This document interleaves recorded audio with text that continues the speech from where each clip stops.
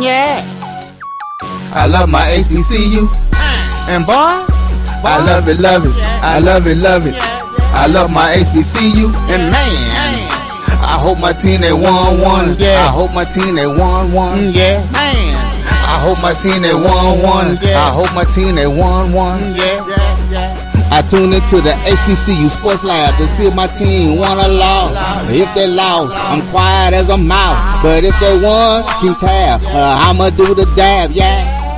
Dr. Ville, he know what he be talking about. Mike and Charles, they know what they be talking about. They compress the analytic data with your hip hop. If you know them like I know them, they gon' tell you if your team, if they won or lost, and who the ball. So listen to Professor, yes sir, and pay attention, cause he gon' teach a lesson. Good morning, everybody. Good morning. My team is on the road. They was on assignment. They were getting in so you can get all your extra news and feeds as we get it done this morning. With that being said, welcome to episode 178 of Inside the HBCU Sports Live Radio Show and Podcast. The show that's covering the sporting HBCU diaspora, all things HBCU sports from institutions large and small, from NAIA to the NCAA. We are sharing insights and information on the HBCU sports culture, HBCU athletic aesthetics to facilitate the story of HBCU athletic programs and the business of HBCU sports. Looks like Jackson State is well into taking care of business. I'm your host, Dr. Kenyatta Cavill, along with my co-host, Mike Washington, Charles Bishop. We're filming from our home studios, or on the road, I should say, as I'm in my home studios, getting it done in so many different ways. In the beautiful home of Texas Southern University from Houston, Texas. Mike is on the road. Charles, as you know, is in Memphis. Mike, where are you this morning? Oh, you look like you made it back home too. Yeah, I got back home really late. Georgetown, Texas.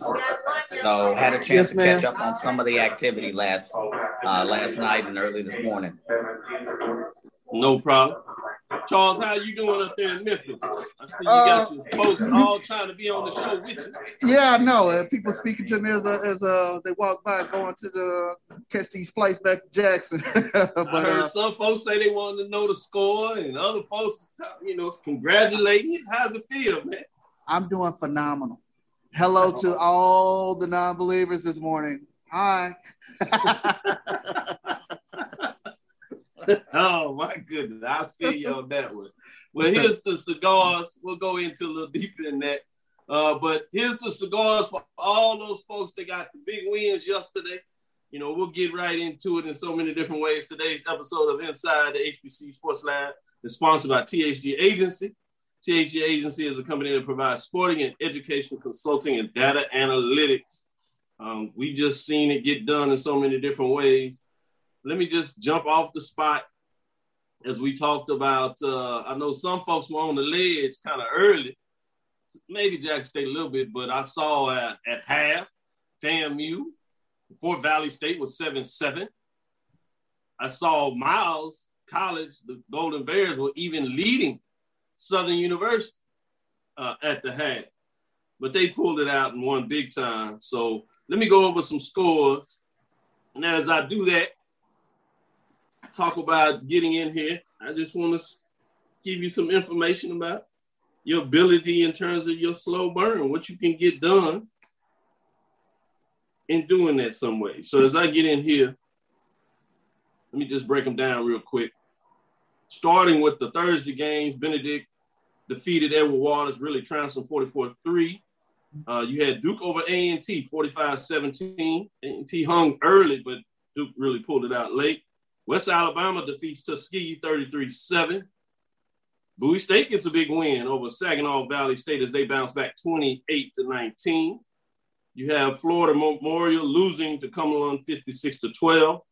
You have Kentucky State losing a close one to Kentucky Wesleyan 26-25. Central State got it done over Lincoln, Pennsylvania. That's a CIAA over a SIAC over the CIAA 19-7. You have Virginia State losing a close one, a tough one to Ohio Dominican. That was 10-7. Shawan out of the CIAA gets a big non-conference win over Tusculum, 46-38. It was in overtime. Alabama State goes down to Auburn as expected. Shut out in this case, though, 62-0. You had Norfolk State losing to Wake Forest, 41-16.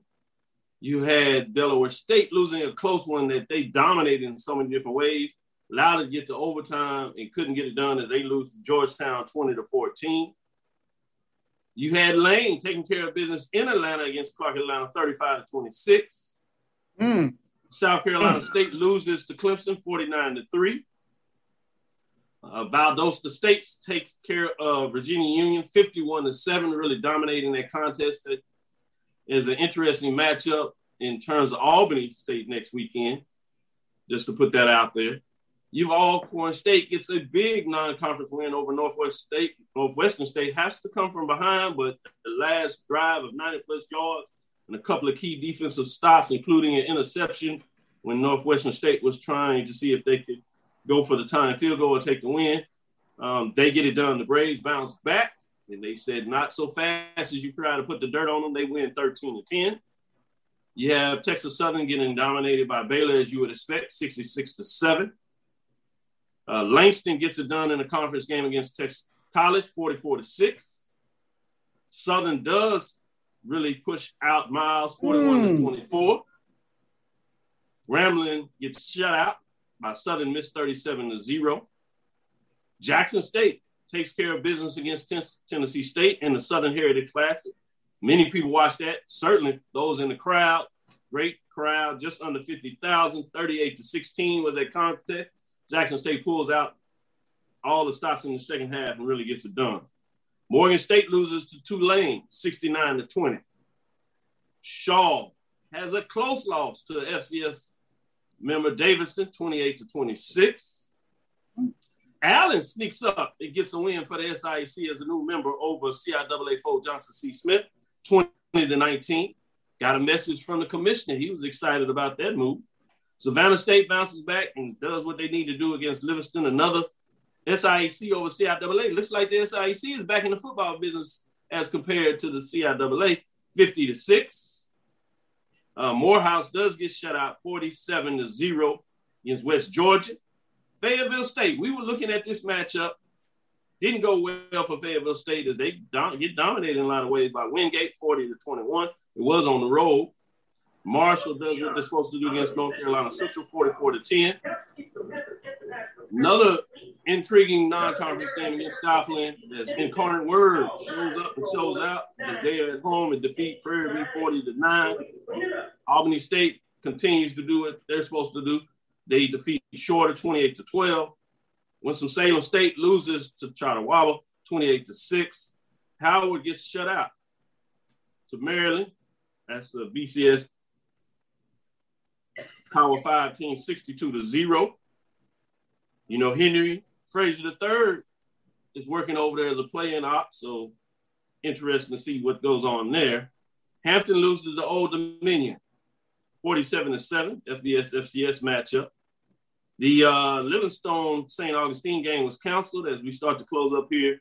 Central Florida, FBS over FCS, Bethune-Cookman. They win 63-14.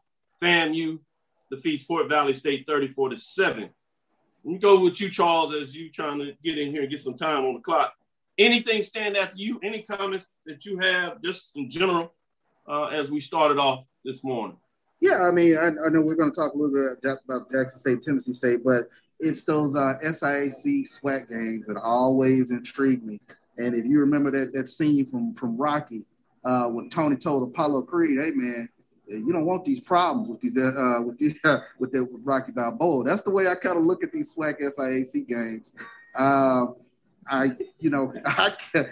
kept a watchful eye on Miles and Southern, and Southern did stretch things out, but that thing there, I was looking like, ooh, for a second or two, same Bell and FAMU.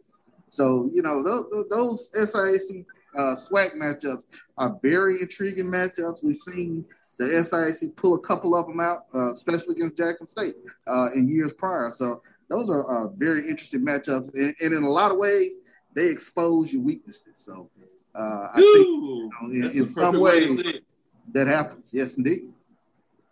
Let me go to you, Mike, and see if you have any major thoughts in terms of what transpired based on some of those scores, some of the highlight games that you saw yesterday. What comes to mind for you?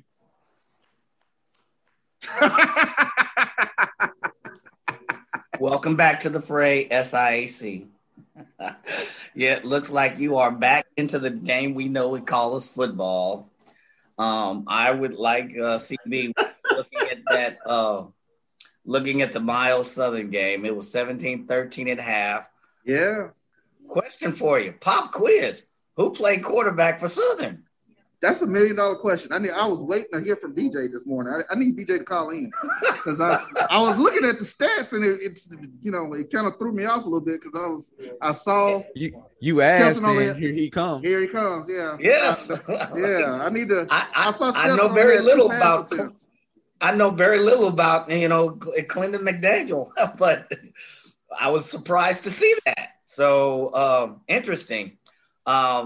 So I think it was tit for tat. It was 17-13 at the half. So Miles played Southern very close at the first half of the game, but Southern pulled it out. These SIAC SWAC games can be like, you can be like, whoo, good Lord, let me take a drink or something. The other thing, kudos to Alcorn State. That was a big win. Yeah, big win. Ladarius Skelton, 13 of 23, 200 some yards. Felix Harper, yeah. Not Ladarius, I'm sorry. Felix Harper, sorry. But man, kudos to them on a big win. That looks good for the SWAC. If you look at it in the long run. So a couple of big games, where to me the SWAC and the MEAC had to take a loss playing FBS, FCS teams.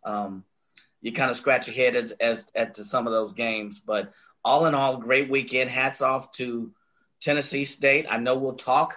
Not to Tennessee State. I see Charles, his eyebrow looking at. Hats off to Jackson State. I know we'll talk a little bit more about that, so I won't spend any words on that.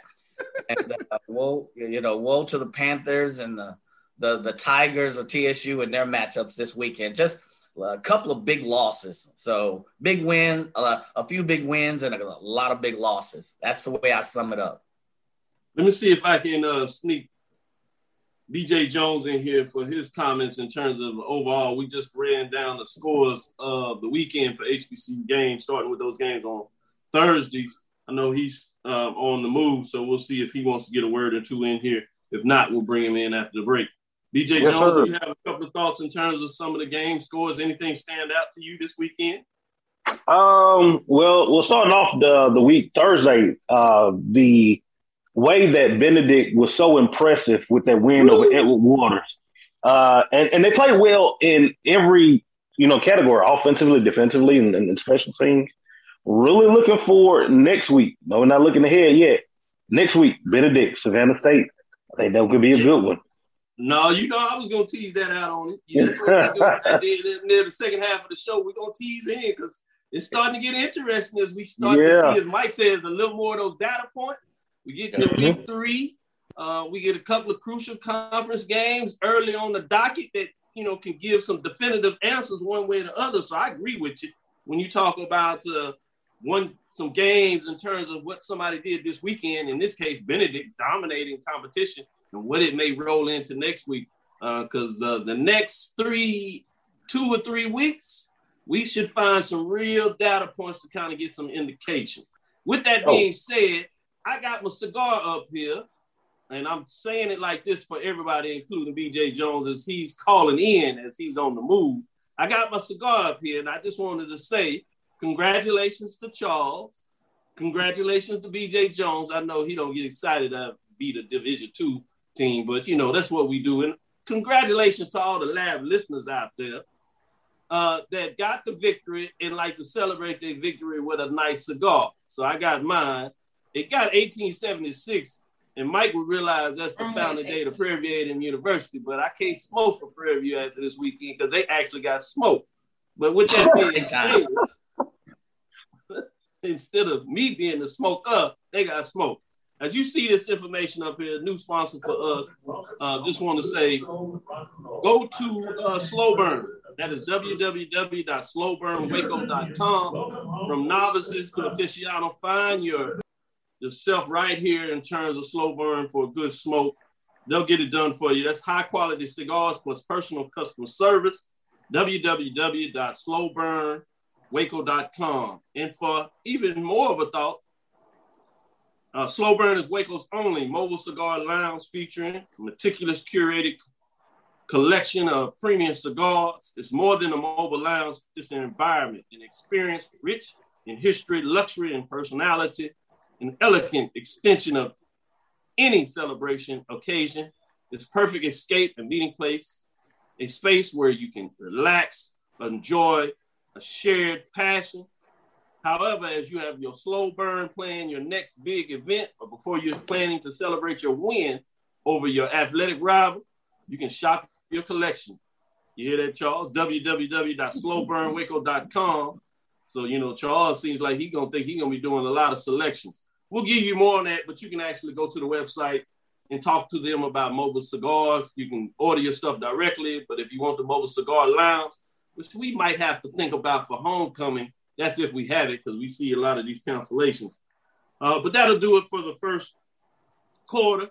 We'll get back into it. Stick with us, lab listeners. Appreciate you joining us this morning. We're excited. It's week 2, and we're finding out more data points. And we're going to give it to you and give some analysis as we take a deeper dive in some of those games we said you needed to keep your eye on this week. We'll let you know what we thought on those matches, what happened, why it happened, or maybe not. But anyway, stick with us. We'll be right back after this quick break. Yeah. Let's get back to strolling instead of scrolling. Before we can safely come together, we need the facts on COVID-19 vaccines. Visit getvaccineanswers.org so you can make an informed decision for yourself and for your family. Sugar Chateau Desserts is a specialty bakery located in the Charlotte, North Carolina metro area. We will create delicious and one-of-a-kind treats for any occasion. Sugar Chateau is currently shipping cakes in a jar, offering a variety of different flavors in a single-serve container that can help you celebrate in accordance with social distancing. Place your orders today by calling 803-526-7895 or visiting sugarchateaudesserts.com. Support the Black College Sports Network so we can continue to provide you coverage.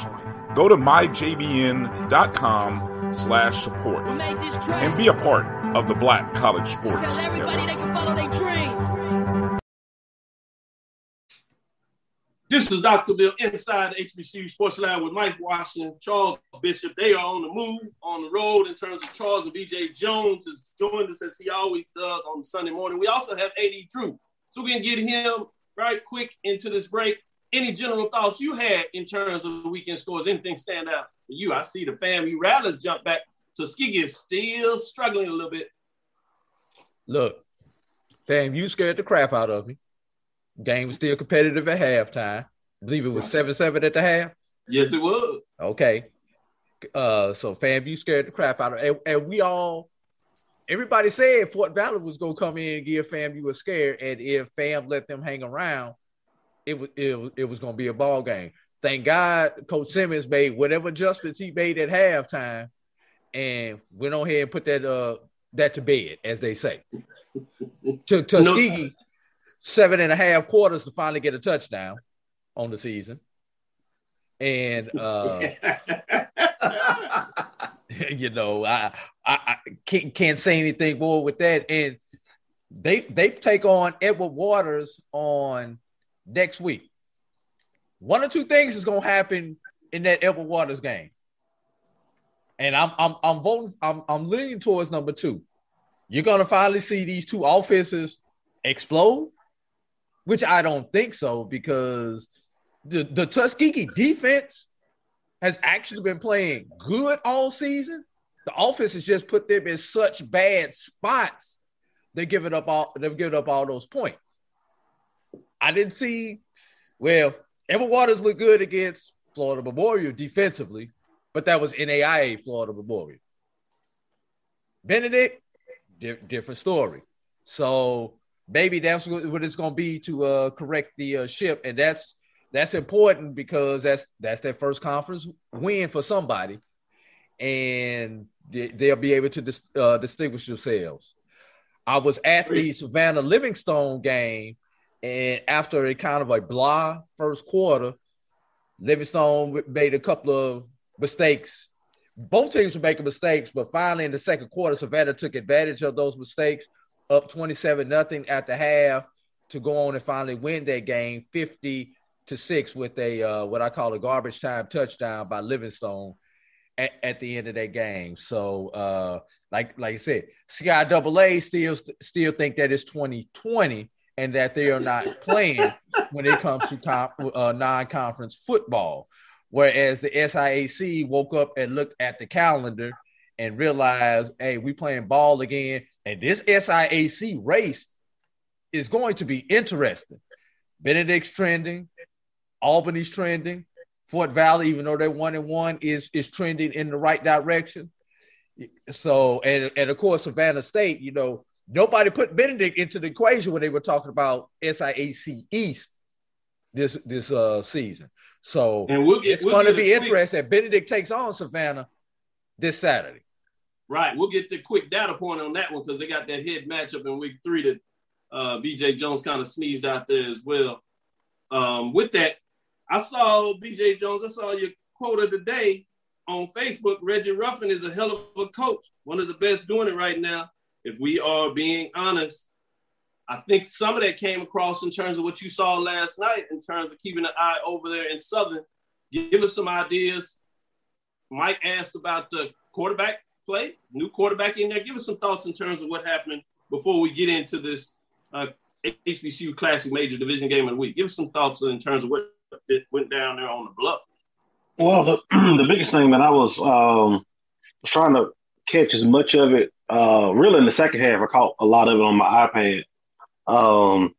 I left field level after halftime, went up to the press box. And this is the thing about Rachel Ruffin's football teams. And this has been the staple since he's been at Miles College. They play extremely hard. They are disciplined. They make you beat them. They're not really going to turn the ball over and give you anything. And yesterday we saw Miles come in. And that Southern defensive line, Miles handled them. They ran the ball at will.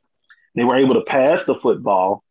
And they kept Southern, kind of off kilter offensively for that first half. And you look at their game plan when Jordan Lewis was in the ball game. We're going to pull and we're going to run at him. We're going to send guards at him. I'm going to send double teams. They made some. That was an amazing game plan. So shout out to Reggie Ruffin, Clinton Smith, the new offensive coordinator at Miles College. Clinton Smith has won a couple of state championships at the high school level in the state of Alabama. This is his first year as a collegiate coach. And he didn't look like it, last night. He's produced some great players. Ryan Nettles came from up under Clinton Smith. He's produced some talent. He's showing that he's, getting his feet wet at the college level. He looks good doing it. So Reggie Ruffin, if you look at what Miles College was before he arrived and where Miles College is now, it is night and day different from each other.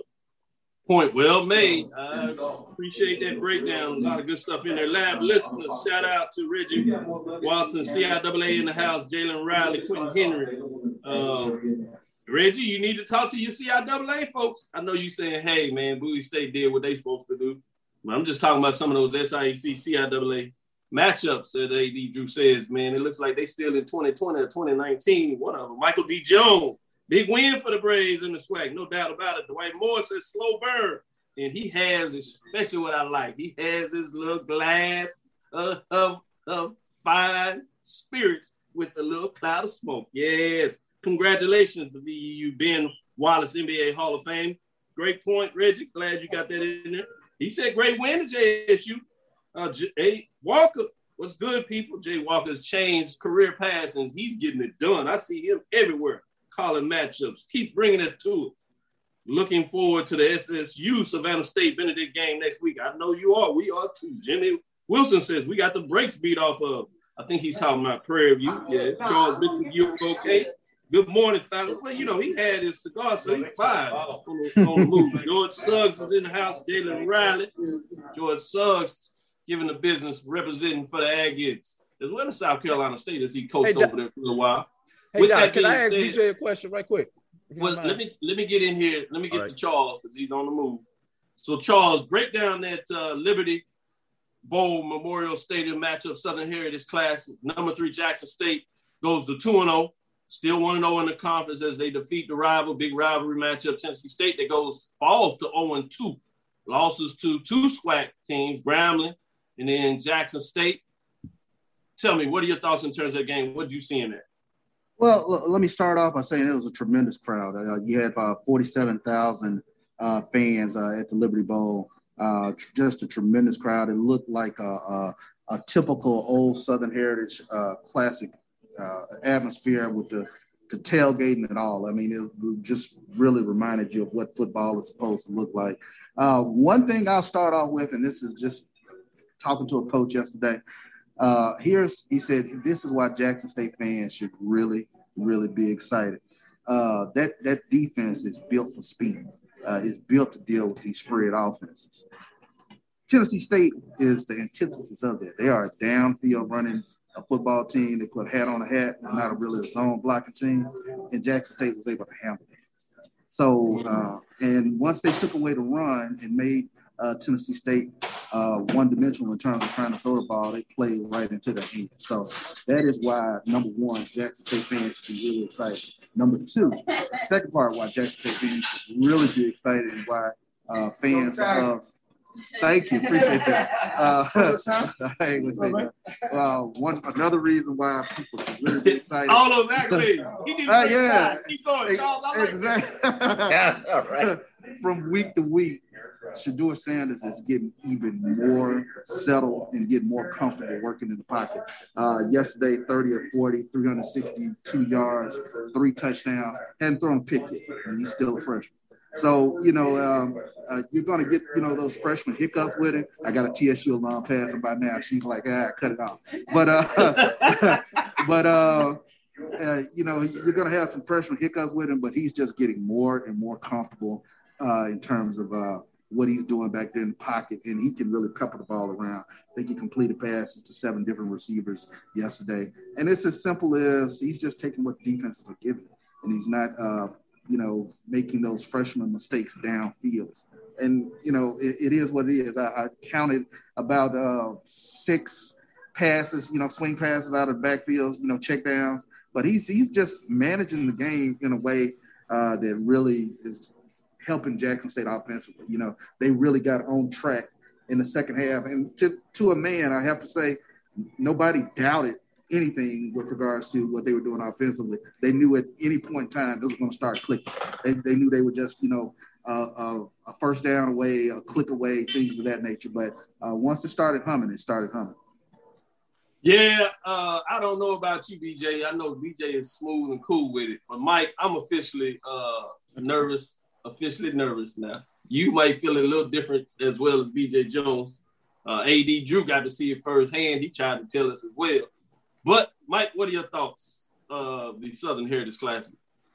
Well, if you're the rest of the SWAC, like Prairie View, I'm nervous as hell, to be honest. To be honest. I'm like, man, the kid, I think you said it, Shedeur Sanders. I mean, I saw the second half as I was on the road, and he looked comfortable. I mean, his decision-making, his ball release, getting the ball out of his hand to the receiver, they looked like they were on the same page. They looked like a symphony. I guess the one question I'll put on the table, if there's any kink in the armor, you had Peyton Pickett with 54 yards on the ground. You got one back featured offense. Is there any concern from what you're hearing, CB? Or is it because he also caught passes coming out of the backfield? So maybe they had the swing passes, which is an extended handoff kind of. Is that the offense they're moving forward with? Yeah, I mean, I think, they're very comfortable with the running game.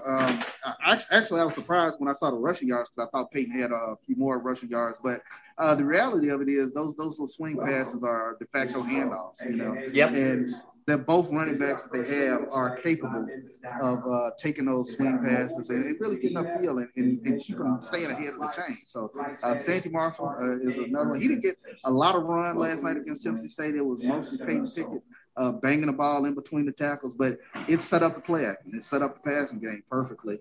And like I said, they were able to really get on track in the second half of that ball game. And once that offense started humming, oh my goodness, like you said, it was like a symphony. And they have receivers who can get downfield and are tremendously athletic. We saw a couple of back shoulder fades yesterday where a receiver went up and got the ball. So, those sorts of things, receivers can help the quarterback. And I tell you what, right now, I had an old school Jackson State football player tell me, he's like, now this is what it's supposed to look like. Their commitment to stopping a run, it basically just extended from their contest against FAMU. They held FAMU to 2-3 yards per rush. Last night, they held Tennessee State to 1.7 yards per rush. So it's obvious commitment to stopping the run is just getting better and better. That's why the rest of the SWAC, please take notice. Officially on the clock. I know it was. They had a new guy who really was in the rotation yesterday, who really was doing a bang-up job in terms of stopping the run. Katron Evans, the transfer from Tennessee, was really plugging things up. But let me talk real quickly about James Houston. He was a converted linebacker, defensive end, and he absolutely wreaked havoc last night in Tennessee State's backfield. He was not only did he have 4.5 sacks, but he had 10 tackles. And that goes along also with Aubrey Miller, who had 10 tackles yesterday. Jackson State's linebackers of now look like those linebackers of the 80s, 90s that we all kind of grew up watching, those fast, athletic guys who can really fly around all over the place. And they're hitting anything moving. And they hit with some thumps. Shiloh Sanders had another thump tackle last night. So, it's fun to watch. I can't lie. It's really fun to watch. This is Dr. Cavill's Inside. We'll sneak over because I want to get BJ and AD's thought on that. And he had a question he wanted to ask for AD. So we're going to sneak this over into the second half as we get into the third quarter. We don't have much to say about Prairie View and Incarnate Word just because what happened there. So we can bleed this analysis of the Southern Heritage Classic into the third. So stick with us. We'll be right back after this quick break. Can you say AWFO? It's the show where we take you inside the game before the game begins. It's the pregame.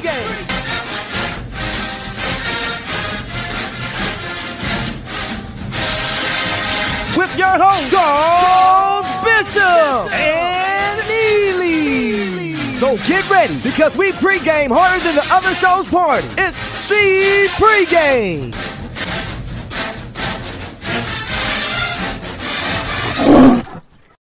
True Black Essentials is a retail opportunity to bring Black businesses under one roof where every product on every shelf in every aisle will be Black owned and Black produced by people all over the world.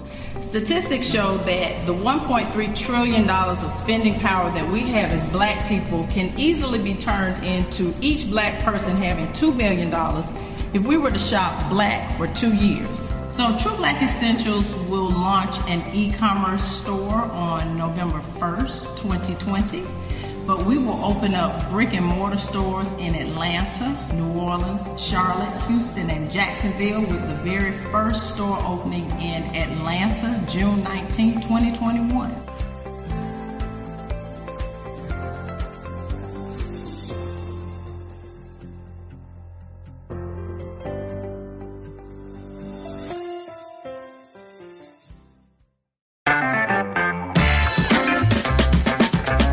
Your ad could be ran here. MyJBN.com/support. MyJBN.com/support for more information. Dr. Cavill's Inside the HBCU Sports Lab. Thanks for all the lab listeners sticking with us as you get into it. Great comments going down there. Y'all got me rolling. We in the house. Ricky Burton's in here. William E. Davis, Preston Gooden, James Walter Hill Jr. in the house. Willie Bowden giving us some love and shout out.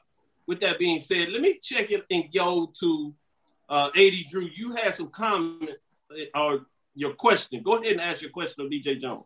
I'm gonna give my comment first, then I'm gonna come to BJ with a question. I got a chance to watch the second half of the Southern Heritage Classic when I got home on yesterday. And fellas, when's the last time? Well, Shedeur Sanders is looking just like the 4-star that they said he was coming into Jackson State for a true freshman. Shit, he looking like a 5-star right now. Yeah, to start 2 games and has not thrown a pick as of yet. That's saying something. And for a true freshman in game number 2 to get subbed out in the 4th quarter because your team is winning at that level is saying something. The only thing that was disappointed with the game was the garbage touchdown that Jackson State defense gave up when on the mental lapse when obviously it looked like some other players were playing and there was a mental lapse at the end of the game. All I really heard was that he ain't really a true 4-star. You know, I have 4-star because of daddy. Oh, well, now he's looking like a 4-star. Let's be real. He did not look like that 4-star against FAMU. Oh, okay. He didn't look like a 4-star against FAMU, but against Tennessee State, he looked like a 7-star. You still got to see Alcorn. You know, slow your roll. Just take it all in. Just take it all in. I think I hear a Mike Jones song coming on. Back then didn't know. Now I'm hot. Wait, speaking of Joneses, I need to ask our Jones, BJ Jones, a question. And this is about your favorite coach, Reginald Ruffin, BJ. Okay. We've seen his audition against Alabama State. We've seen his audition against Southern. I'm not wishing bad on either one of those 2 coaches at those 2 schools, but I would not be doing my job if I don't ask this question. Which one of those would be the best job for a Reginald Ruffin, and which one of those schools is more likely to go after him first? I'm gonna be honest with you, probably Alabama State, and this is why. There are reasons for it. Reggie Ruffin is an Alabama guy, played at the University of North Alabama, coached at Tuskegee for a while. His roots are in Alabama. Tragically, he lost his wife a couple of years ago to cancer. And the community where he is has really stepped up and really helped him because he has a young son. And that community has really stepped up, which has made him hesitant, to leave Miles College. But he's an Alabama guy. If I had to give anyone the leg up, if there was a Reggie Ruffin 500 race, it would be Alabama State because it's all right there. He would stay in the state of Alabama. He knows the state of Alabama. Has a great relationship with the high school coaches in the state. But as far as the program that he would be best at would be whichever one that he ends up going to. Reggie Ruffin steps into a program and immediately makes your program better. We talk about Miles College. Prior to Reggie Ruffin getting to Miles College, you know how many winning seasons Miles College had in 40 years? How many? 5. Wow. In 40 years. All right. They had not won a conference title. I don't. It was so far back. I don't even think they were even counting it. Look at where Miles is today compared to where he was when he first got there. He is a program builder, and I understand a lot of people were like, well, he's doing it at the Division II level. Well, he's doing it at the SIAC. I can tell you this: he walked into Montgomery, and he walked into Baton Rouge, and he might not have the X's and O's and the Jimmy and Joes that Alabama State and Southern had, but You know, he had those Mike and Ikes playing at the level of some Jimmys and Joes, and they played above their head. They played discipline, and you had to beat them. They weren't going to hand you anything. So I think that's a testament of the kind of coach that he is and what he's done, and imagine what he could do with more resources and the ability to come in and get some Division I talent. So it'll be interesting. Great point you make there, and as I would say, he made sure that they knew his presence was known when he walked in those two stadiums. So point on. Let me jump in there, and I want to follow up because you were down in Memphis.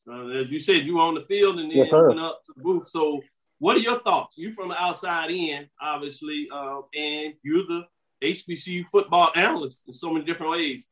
What did you make of that contest? The biggest thing is the type of swagger that Jackson State plays with. And before we get there, even just the atmosphere of the Southern Heritage Classic. You know, this felt like the first big time classic of the year. Like we know the big time classics, and no disrespect to the Orange Blossom, but this one right here felt like one of the big timers. You know, big time. The crowd was into it. It was amazing. And this is something that jumps out. I don't know if Charles caught this one or not when they were reading the scores, and Southern was down and Alcorn was down. And the cheers that erupted, man, and that was just something that just made the atmosphere just that much better. And this is something that I remember about that ball game. I was in the first quarter. I don't remember it was the second or third drive. Shedeur Sanders took a shot. Mm-hmm. Offensive line helped him up. He got up and he kept rolling. And I walked away from that game impressed with him. He does not play like a freshman. He does not have the composure of a freshman. He has the total command of that offense. And, man, you just see him yesterday, 30 or 40, well over 300 yards, 3 touchdowns, no interceptions. It was poetry in motion.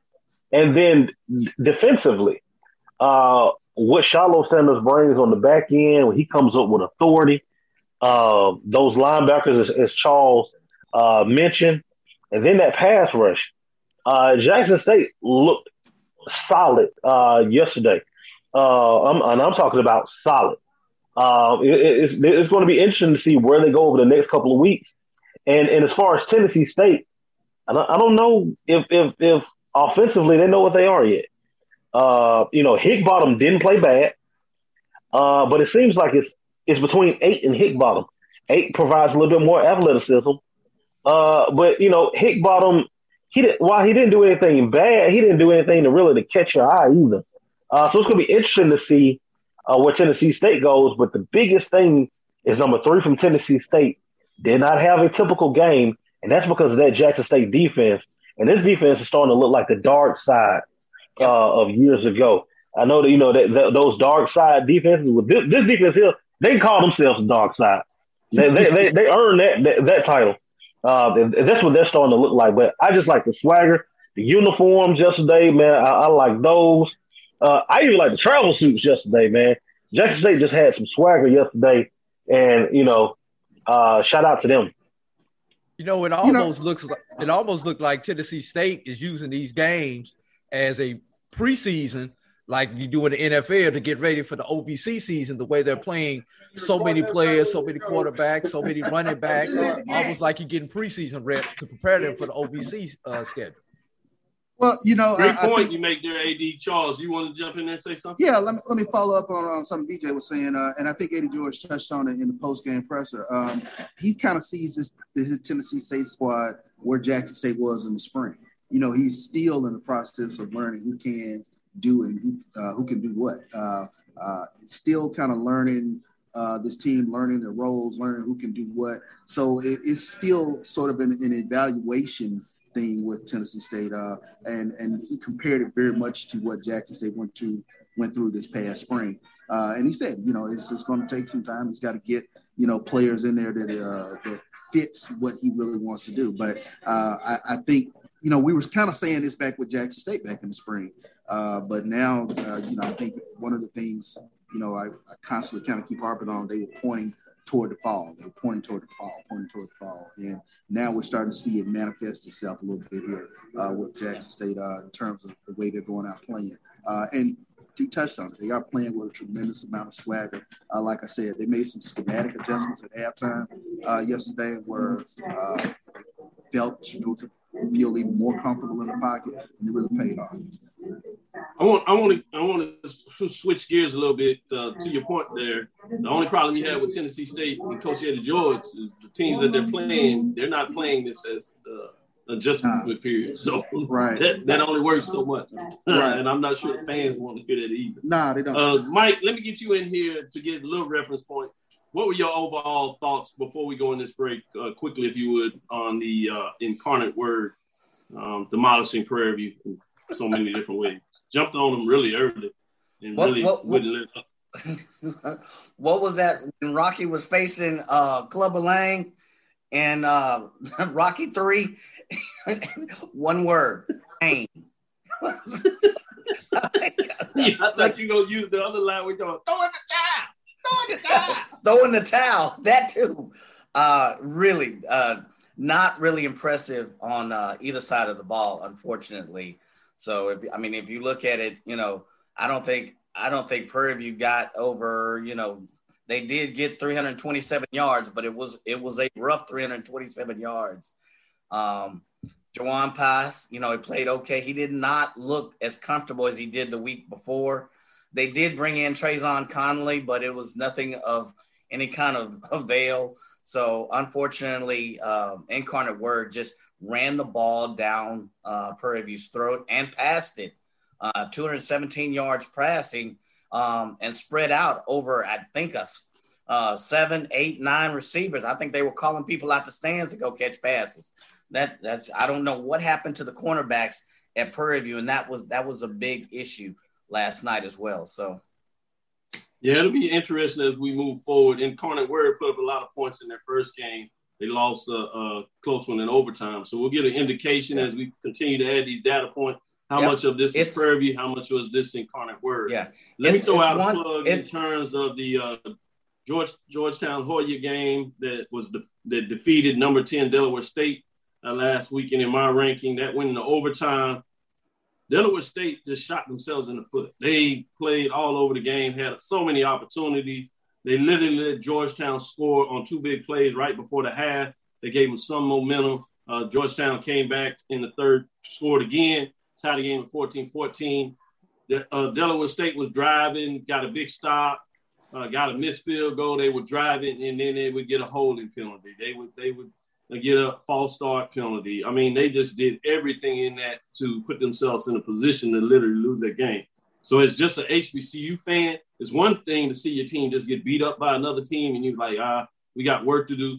But when you let a game get away that you could have won, to me, I was even more frustrated to see what Delaware State did with Georgetown. They had every reason to win the game, but it wasn't to be as MEAC loses one to the Patriot League.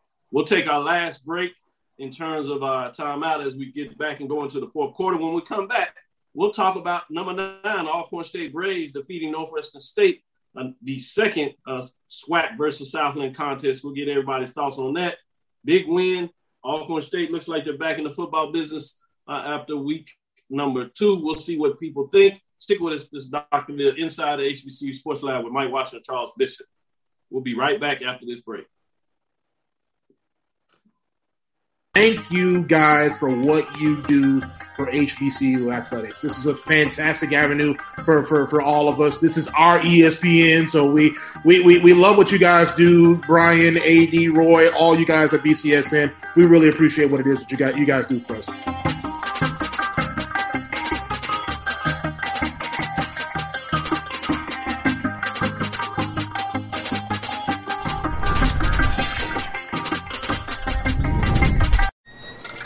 I get the now bar, please? $1. Have a good one. Got it. Hey, what's going on? Hey. Let me get a now bar. Sure. $1. Appreciate you. Got it.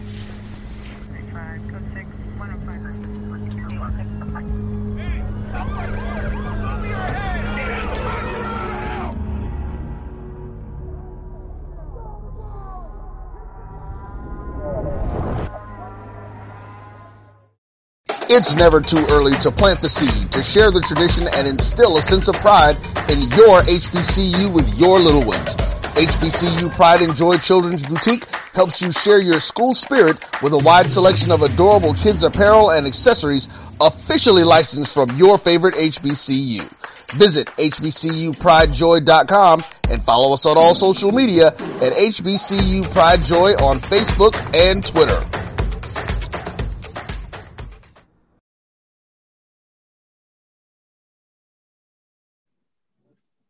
This is Dr. Bill inside the HBC Sports Lab with Mike Washington, Charles Bishop, and BJ Jones, as well as AD Drew. Giving us your Sunday recap. Mike had to jump back off as he's going into some other business as well. I told you we got these folks on the move, but we still got you hot and heavy.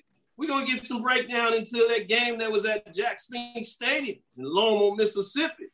That is number 9, Alcorn State Braves, moved to 1-1 on the season after defeating Northwestern State 13-10. A big, nice 90-plus yard drive to essentially last couple of drives of the game. Big one, as they get it done, take the lead, and then they hold out Northwestern State in terms of that. Let me go to BJ Jones and see his thoughts on this in terms of this matchup and win. Hey, I told people 2 weeks ago, everybody, after the loss to North Carolina Central, everybody kind of just want to write Alcorn off, and I'm just like, hey, man, this is a long season. Like we don't know who's who and what is what yet. Just relax. And Alcorn played a lot better on yesterday. I was glad to see them get the win. I thought that talking about this yesterday with Carlos Brown, as a conference, the SWAC, we need these. I made the comment last week, and I'll make it again. When us as a conference, we went in and we added Florida A&M, added Bethune-Cookman. You start hearing a lot of chirping about this is a super conference. And I said this, a super conference means that you're stepping outside of the non-conference and you're winning and you're dominating, not just because you have a lot of teams. And if as a conference, if we don't step outside the conference and win these games, we don't have a super conference. What we have is a large footprint and a lot of teams. And I thought that this was a important matchup for the conference, to get this win. And we got another few against the Southland on next week. But I was impressed with Alcorn. Glad to see them get the win at home.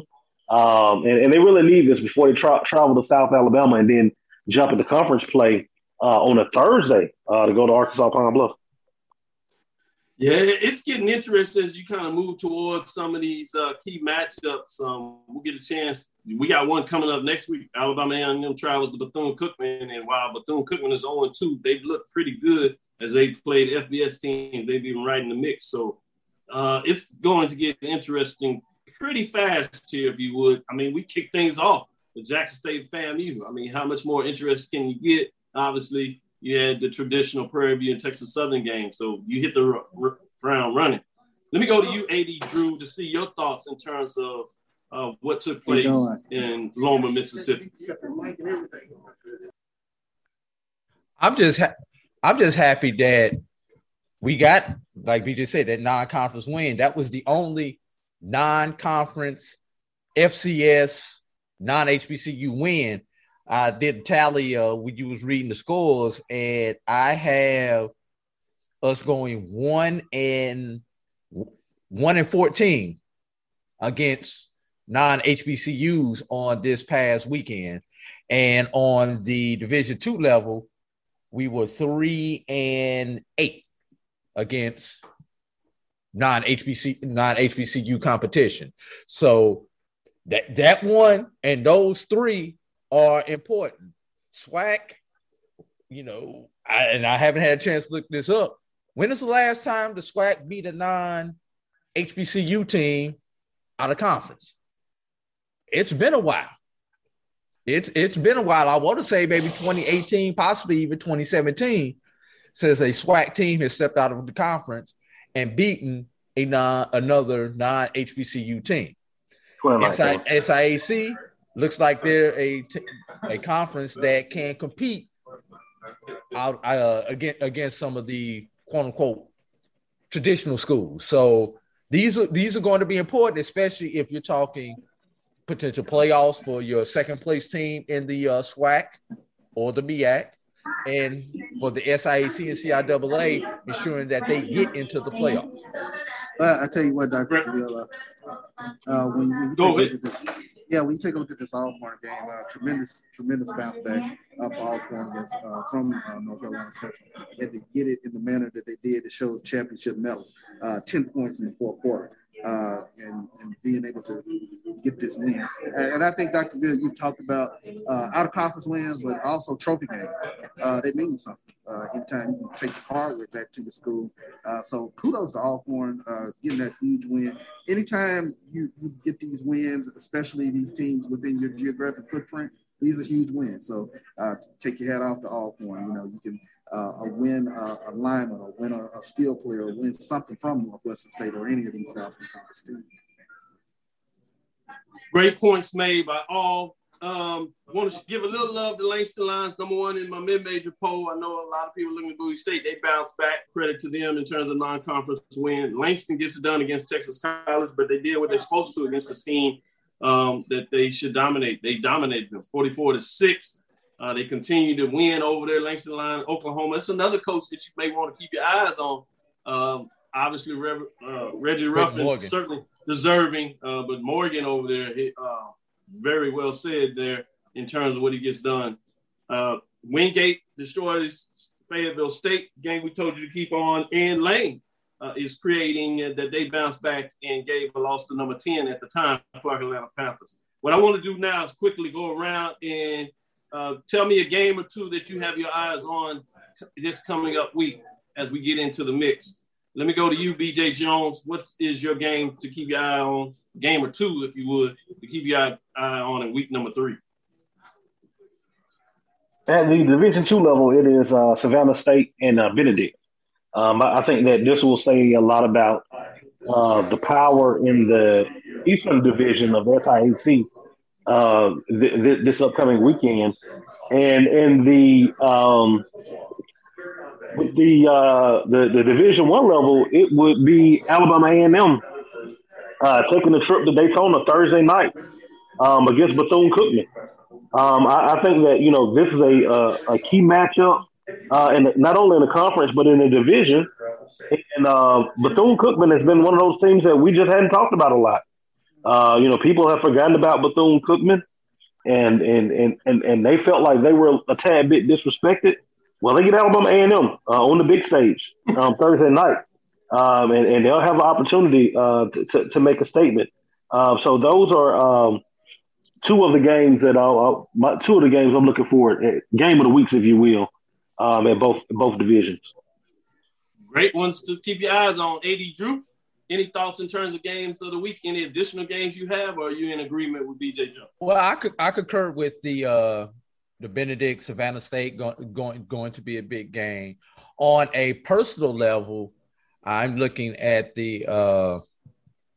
I'm looking at the Tuskegee and Edward Waters game, because who'd have thought that the Tuskegee brand, the Tuskegee name, would be possibly looking at an 0-3 start. You know, the program that's looking to get victory number 700 on during this season, they may go 0 for September, and I even get to number 700, only needing 4 victories on the season to get to victory number 700 on the season. So those are 2 games at the lower levels that I am definitely looking at, and a Division II FCS.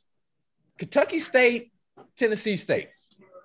Kentucky State dominated Central, just lost by the skin of their teeth on yesterday. Tennessee State trying to find an identity. A Kentucky State victory over Tennessee State once again puts the SIAC as that conference to talk about, and maybe the SIAC is the super conference we should be talking about, not the SWAC. Hey, let me jump. Nice one, Charles. What do you got your eyes on?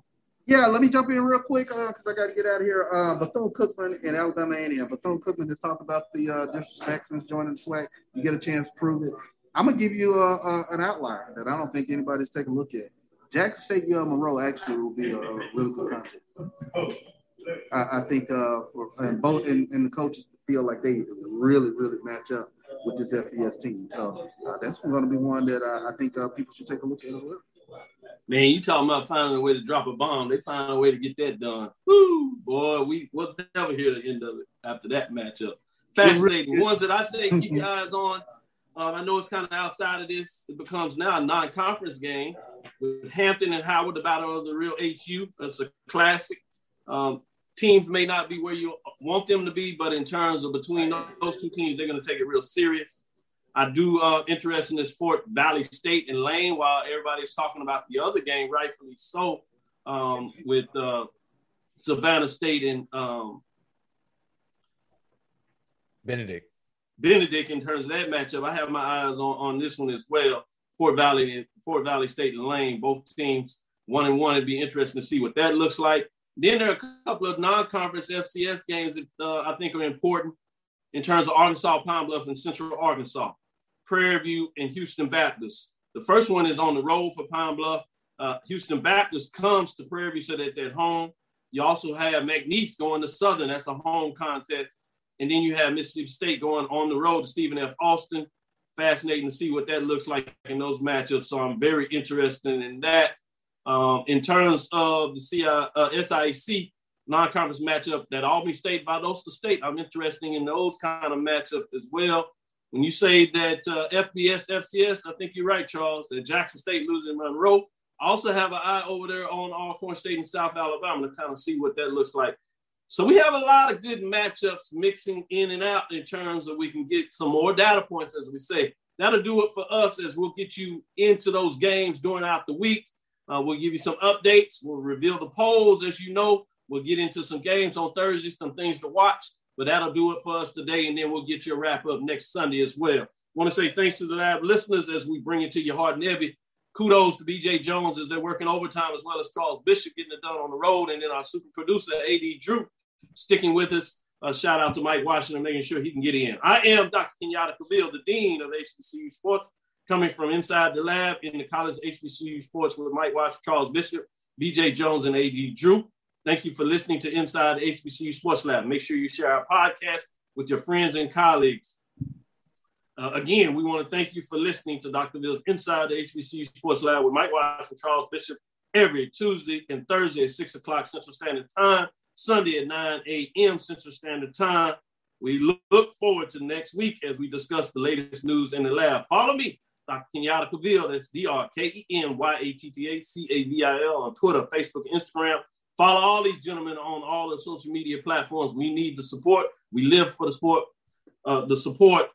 Continue to make sure you check out their shows. BJ Jones on Wednesday, A.D. Drew, as they do it throughout the week. Pre-game show, you see what they do in and out of the week, as well as following them on game day. You can't get better insight to any program in the country right now in terms of not just HBCUs, but generally. You're talking about changing the course of direction of what it means to be inside a program. We'll see how that continues to shake out. Inside the HBCU Sports Lab 1 Facebook is on Inside the HBCU Sports Lab on YouTube. The Inside the HBCU Sports Lab 1 is Twitter. Dream big. We'll continue to move forward. We will talk with you soon. BJ Jones. Of course. Look at that. He got it. A.D. Drew. Boom. Boom. I got to do the lecture part if he did the course. There you go, Charles. Dismissed. With that being said, Charles, have a safe flight. BJ Jones, be safe on that road. We thank you. Love you. Kudos. Appreciate all the hard work that you're putting in for HBCUs. Until next time, this is Dr. Bill Inside the HBCU Sports. We're out. I'll holler. All right, y'all.